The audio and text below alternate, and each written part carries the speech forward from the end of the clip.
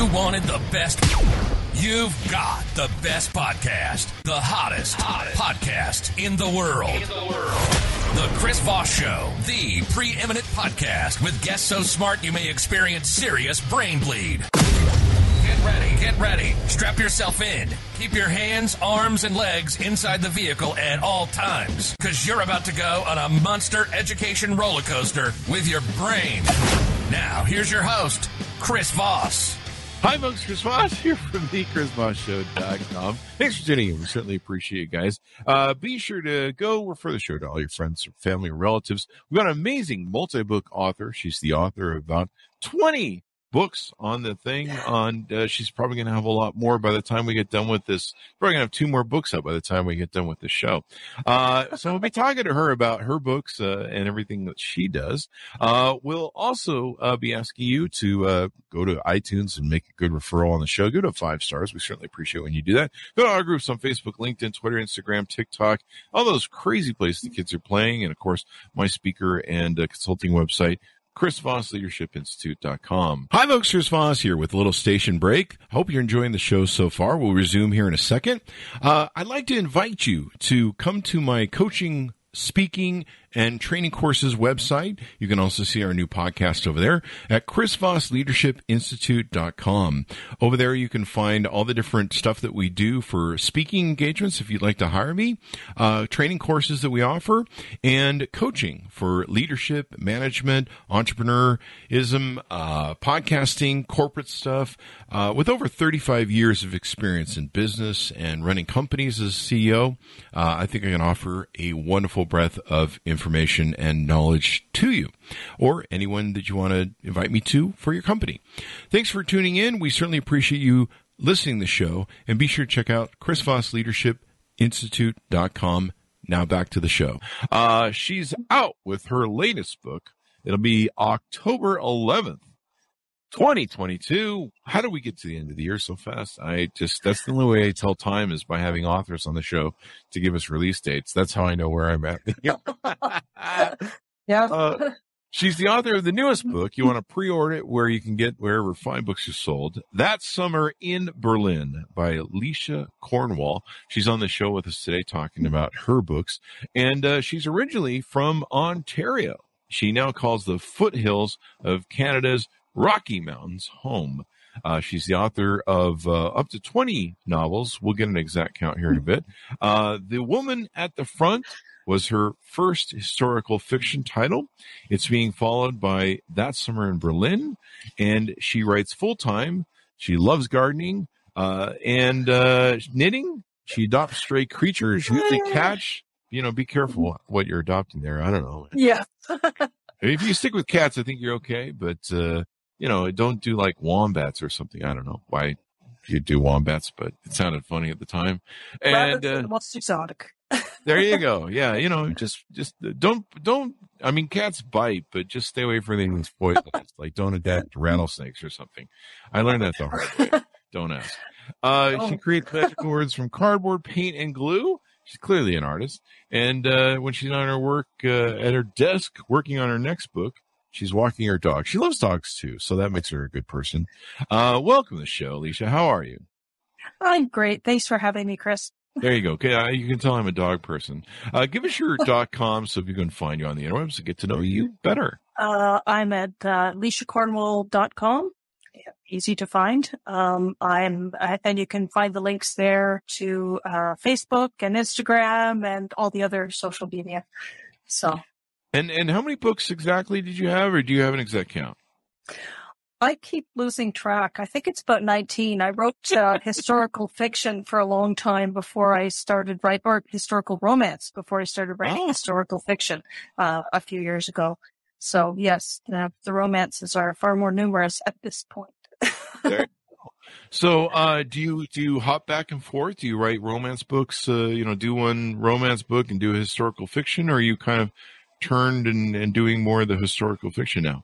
I am firmly in historical fiction now, I think. Mm-hmm. I still love to read romance on occasion, and, I think of plots now and then, but no, I'm firmly in historical fiction. I find it a much more, open genre about with far less conventions that you have to follow. So yes, I like the freedom. Yeah. Plus, with historical fiction, you can get paid to go traveling to go study the place you're writing about. Is that what you do? The other authors tell me that's what they're up to. I'd love to, but all those cats and dogs and bunnies. Oh, that's right. Keep me at home a lot of the time. So bunnies too, huh? One bunny. One bunny. Yeah. My daughter brought him home during the pandemic, and he's quite a guy. There you go. Just make sure the cats and dogs don't get a hold of him. That's the main thing there. Oh, he's in charge. Oh, really? He's the boss. I would like to see videos of that. That would be great TikTok videos of Bunny. Yes. Ruling the house there. So you've written a lot of different books. And you've written about romance and now historical fiction. What motivated you want to write this book?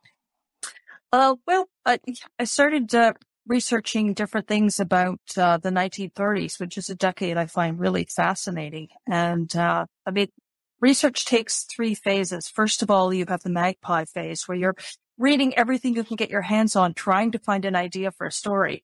And then you have the wormhole phase. You say, okay, well, that might make a good story. Let's start researching that. And you're looking for a specific idea or a specific piece of information, and you find like other ways to go. And then finally you get to the aha moment, which is when you got the idea and you know it's going to make a good book.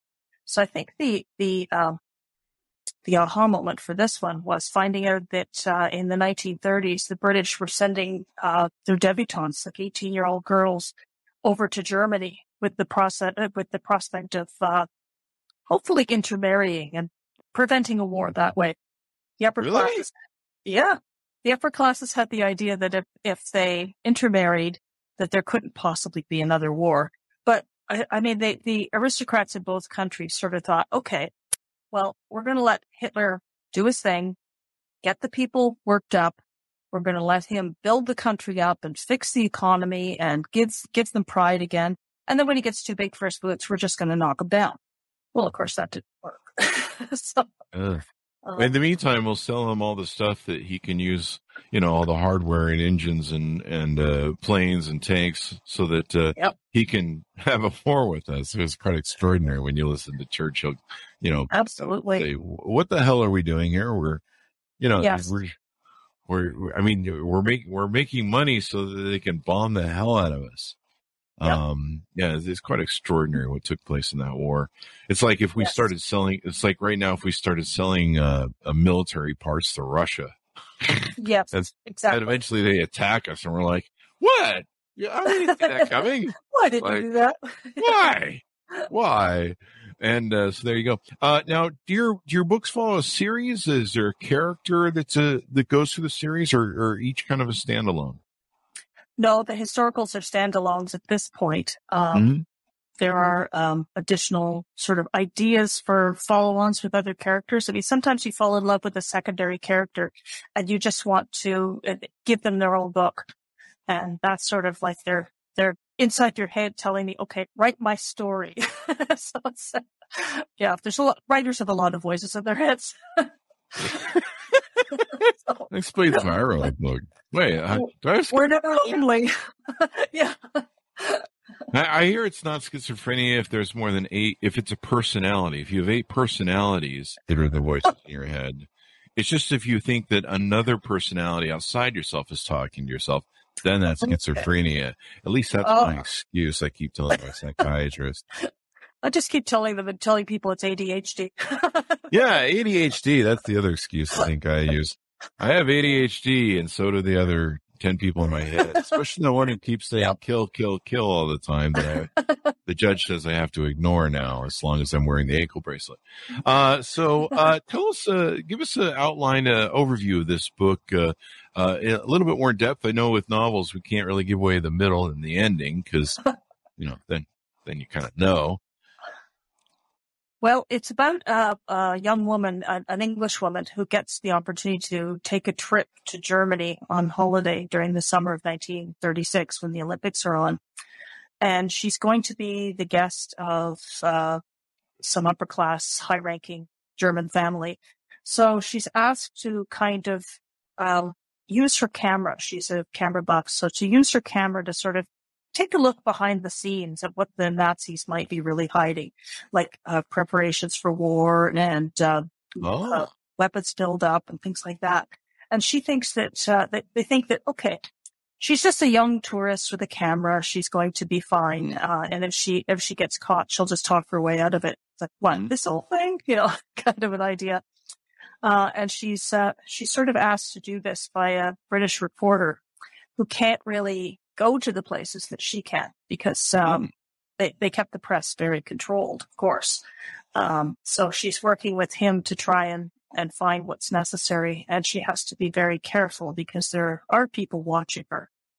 And of course, there's always a chance she will get caught or will get caught up in something she can't handle. And yes, you have to read the book and find out what exactly happens when that occurs.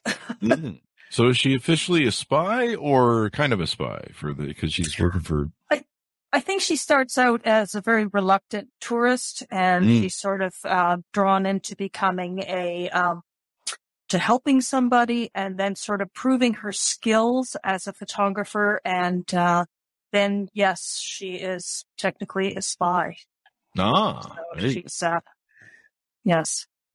And so, what sort of study did you do to come up with this and background sort of things? Delve us into some of the fun that was. Well, I read a lot about the Olympics and a lot about the rise of Hitler, which was heavy reading, and a lot about female photographers and a lot about the foreign correspondents that worked in Berlin during the 30s, which was very fascinating.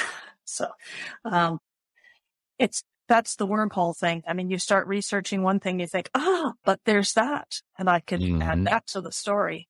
And then there's kind of a theme that runs through it of King Arthur. So, sort of the once and future king, and she sort of thinks that her father has brought her up to believe that, the lake where she learned to swim was the real pool where Excalibur came from. Oh, really? So she has this sort of feeling in her heart that this is part of my legacy. This is the sort of once a future king, the saving the country. So that's a sort of a theme and a symbol that runs through the book. Oh wow, that's pretty interesting. The it was a really interesting time in history in that era. And I imagine there's kind of a romantic feel to that era because, it's still pre-war and there's a certain beauty to Europe and Germany and Berlin. Absolutely. And, there's everything hasn't been bombed to hell again. I imagine everything's rebuilt at that point. And pretty good. That was really interesting to me that they would send young women over to marry up and I suppose, keep a war from happening. They're like, hey, we don't want a war in Europe. Send them wives. That'll fix it.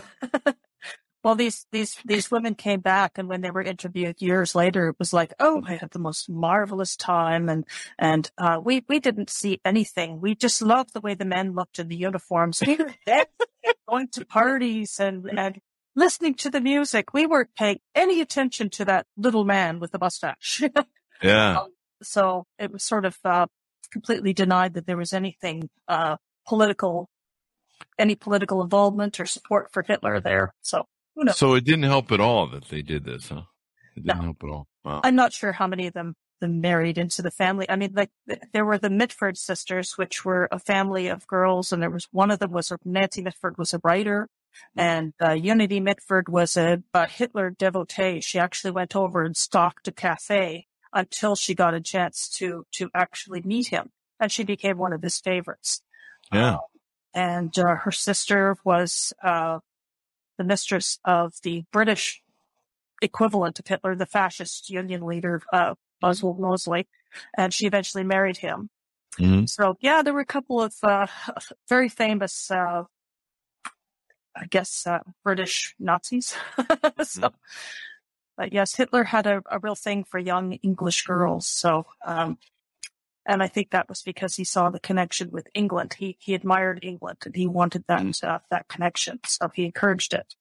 See, it's interesting how what's the correct word? The narcissism of some of these fascist leaders we see over the time, and how much they want to, they really long to be someone else or someone bigger. And part of the book is set during the 1936 Berlin Olympics as well. Yes. Yep. Yeah. That's sort of the backdrop of the book. And that was a very interesting Olympics. When they were awarded the Olympics in 1931, and when Hitler came to power, he said, well, we're not doing that. That's a silly thing. Mm-hmm. And people like Joseph Goebbels suggested that no, it has propaganda value. We could make our debut on the international stage and show them how great we are, and how superior and how powerful. And Hitler still wasn't convinced, and they took him to tour an arena. And this arena had been built for an Olympic Games that was supposed to take place in Berlin in 1916. Of course, it was canceled because of the First World War. And they said, well, we can't really expand it very much. And he said, what? I want it all torn down and rebuilt. I want a stadium for 100,000 people. It's got to be better than anything that's ever been done before in the modern Olympics. And that's sort of when he was convinced. So it wasn't necessarily entirely the propaganda value. It was also the chance to show off his, good taste, architectural skills. You know, I mean, he loved building things or planning to build things that were, large. And that happens in the Iron or something. And this historically, this happened a lot. Women were used as spies during World War II. I know we had one famous author on. She wrote a book about how women were used to smuggle stuff in and out and be spies and saboteurs. Especially during she wrote a book about women who were doing this during when the Germans put the Jews in Jewish slums. They would force them all to live in a very small, horrible place, and they had to have checkpoints where the you couldn't leave or come and go, but women would have the freedom to leave and go get food or goods or something, and they were kind of deemed like, well, they'll never do anything bad, and they were very good looking, so they would use their sexual charm to engage sometimes they would bring like guns back into the thing, and because they were so cute, they would, the German soldiers would, hey, do you want to help carry that right back into the thing or out of the thing, they would be, used in that way. And, they would get away with a lot of stuff, saboteurs, spies. Sometimes they would kill. I think wasn't there a famous story that was based, the movie Inglourious Basterds. I think they stole one of the stories where a woman, if I recall rightly, and maybe this was the author who he had come in, she ended up killing or bombing, and some of them were really responsible for some stuff that they did. Well, I love the story of Audrey Hepburn, that tiny, delicate, absolute gorgeous little actress. Well, during the war, she was, I believe she was Dutch, and she lived in the Netherlands, and she would lure Nazis in and then kill them. That demure little creature. And I think that's what makes women good spies, is that it's unexpected in a lot of cases. Mm-hmm. That people expect this of a man, but not necessarily of a woman. I mean, you think of Mata Hari. I mean, everybody's like, oh, yes, that's wonderful. And then the pillow talk gets repeated. Mm-hmm. And I mean, there are female photographers who did this too. I mean, there was one who was, she was a devoted communist and before the war, and she married a British guy and moved to England, where she actually recruited, disaffected Englishmen to work for Stalin. And just among the groups that she recruited were, the Cambridge Five. So Kim Philby and his friends. Mm-hmm. Who became some of the most notorious spies in English history. So I thought that was awesome sauce. Yeah. Awesome sauce. So this sounds like a lot of fun, a fun romp. And is it a beach read, or is it something you sit down and read through? I hope it's something that people want to keep on reading, a page turner, but is it a beach read? It's a fairly serious subject. I'm not sure if I'm a beach read kind of person. I mean, I love humor in books, but I try to sort of drive people on with things that are surprising that they're not expecting to read. So there you go. There you go. Well, anything more we want to tease out on the book before we go? I don't know. Is there, I love the details of the story. And if people can go and research things like, one of the most fascinating parts of the story was the movie that Hitler had made. He hired, a woman as his director, and she had shot the famous Nuremberg Rally documentary. And if you've ever seen any pictures of the Nazis on parade, that's probably from that movie. And so she took a year before the games to actually create the technology, new film, new lenses, new methods of taking pictures, underwater photography. And she shot over 1 million feet of film during the games. And it took her 2 years to edit it. And it won amazing reviews all over Europe. And she came to the US to promote it. And unfortunately, her ship landed a few days after Kristallnacht had happened, which was a riot where Jewish people were targeted across the country. Their houses were broken. Synagogues were burned down. Storefronts were sort of damaged. That's why it's called Kristallnacht, broken glass. And so no one would ever speak to her in the U.S., so she never became famous there. But for a woman to be so innovative in the techniques that she used, that they're still used in sports photography today, and to be so powerful as to get the kind of freedom to make a film like that in Germany and within the very misogynistic world of film itself, she was a very interesting character, and yet she was manipulative and a liar and a lot of things, as well as a genius.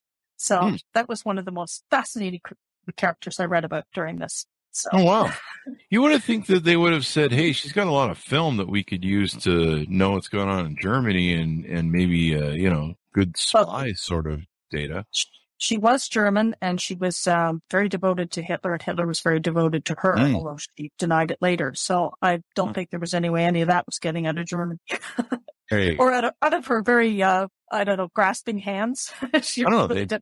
I would at least tap that film so you could, hey, let's, we want to see your film. This is a great film. Well, this is interesting. Yeah.